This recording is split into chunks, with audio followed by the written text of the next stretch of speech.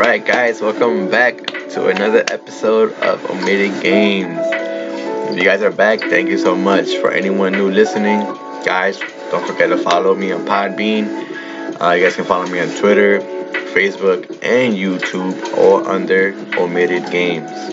Alright, guys, for today's episode, you guys read the title correctly. We are getting into the Shenmue series.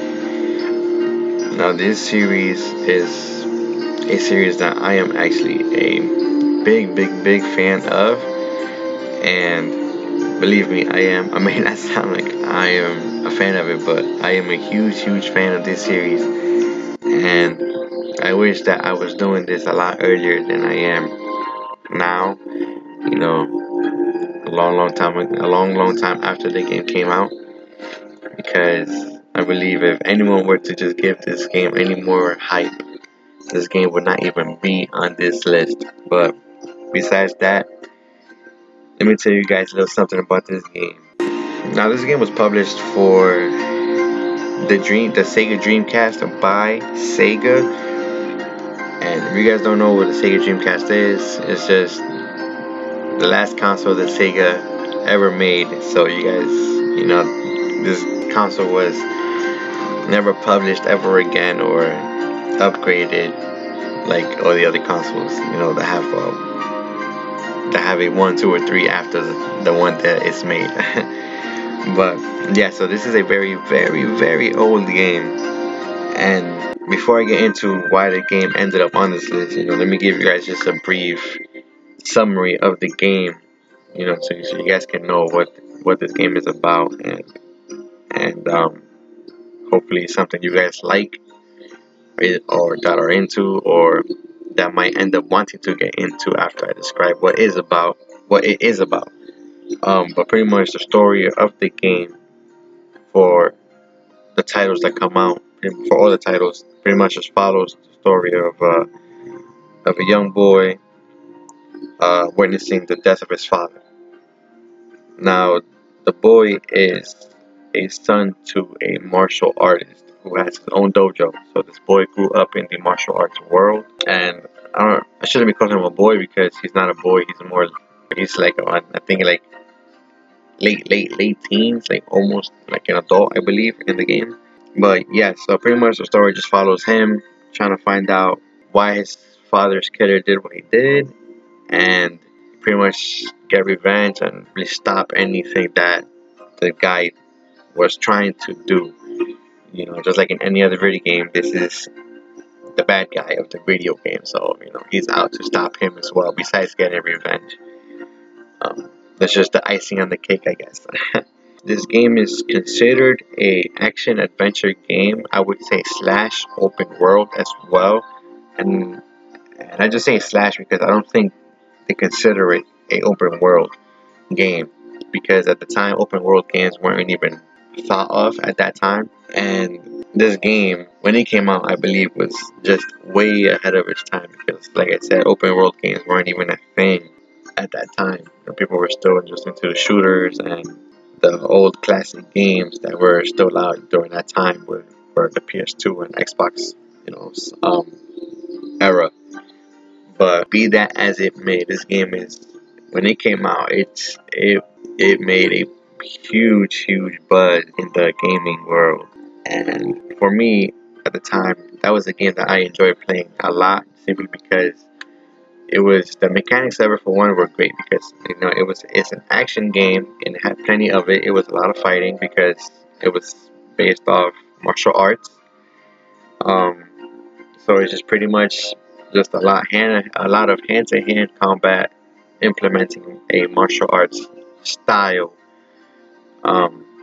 And this game actually does a very good job in implementing all the martial arts disciplines that they use in Japan, because this game is actually set in Japan, and then throughout the titles they end up in China, I believe. And this game just does a great job in implementing the culture of both those countries into that game, including the martial arts, because it's amazing to be able to put something in the real world into a game and then make it work, make it fun. and this game did all of that. And talking about real life things, this was one of the games that allowed a lot of choices within the game. Like, you didn't just have to follow the story. You could have you could have been playing mini games. You could have gone into an arcade room and played a whole bunch of mini games that they had in there, and they had a lot of fun. They had a lot of fun mini games, and I don't even want to get into that because this podcast would just be hours long because this game has so much to offer at the time. Yeah. So besides the games, you can even also earn money by working a job.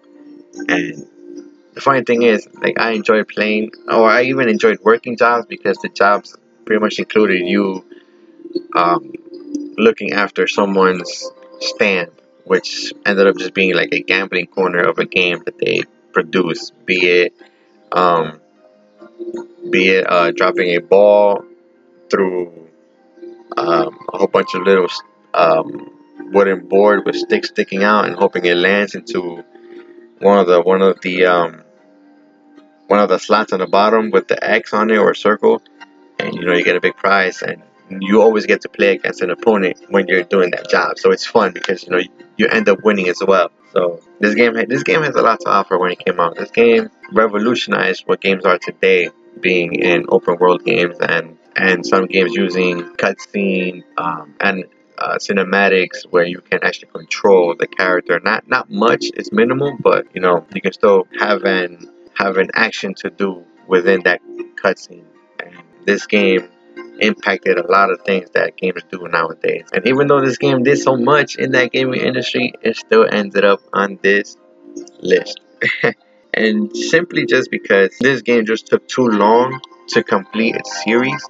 The series took, and the first two series came out, again, they were like 2 years apart. But then the third series, it came out in 2018. So you go from a sequel that came out in 2001, and then you gotta wait for the finale, pretty much, that comes out in 2018.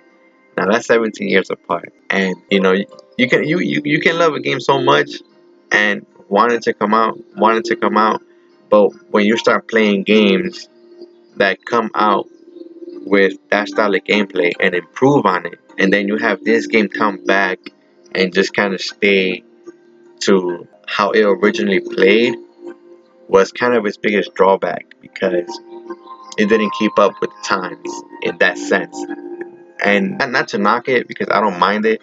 For me, like I said, I'm a big fan of the game, so I still enjoy playing the game. I love the game, but just the fact for me that it took so long for it to come out and kind of not really be into that story as much, when I was a kid, and having to follow his revenge against the bad guy was something that that you look forward to as a kid and stuff like that. And then to just have to wait 17 years to do it, it kind of hurts. But hey, what you gonna do about it, right? The game came out, they listened to their fans, because for the most part, there was a heavy hand fan base that still wanted the game to come out. And these fans wanted the studio for 17 years straight. They kept asking for it, and we finally got it. And for me, it did not disappoint. It came out at the time where just everything was just so improved in the open world genre that this game just didn't fully implement into it. But for me, I still had fun. The game was amazing. The fighting styles that you were able to use in the game are amazing. The jobs that you can take are fun.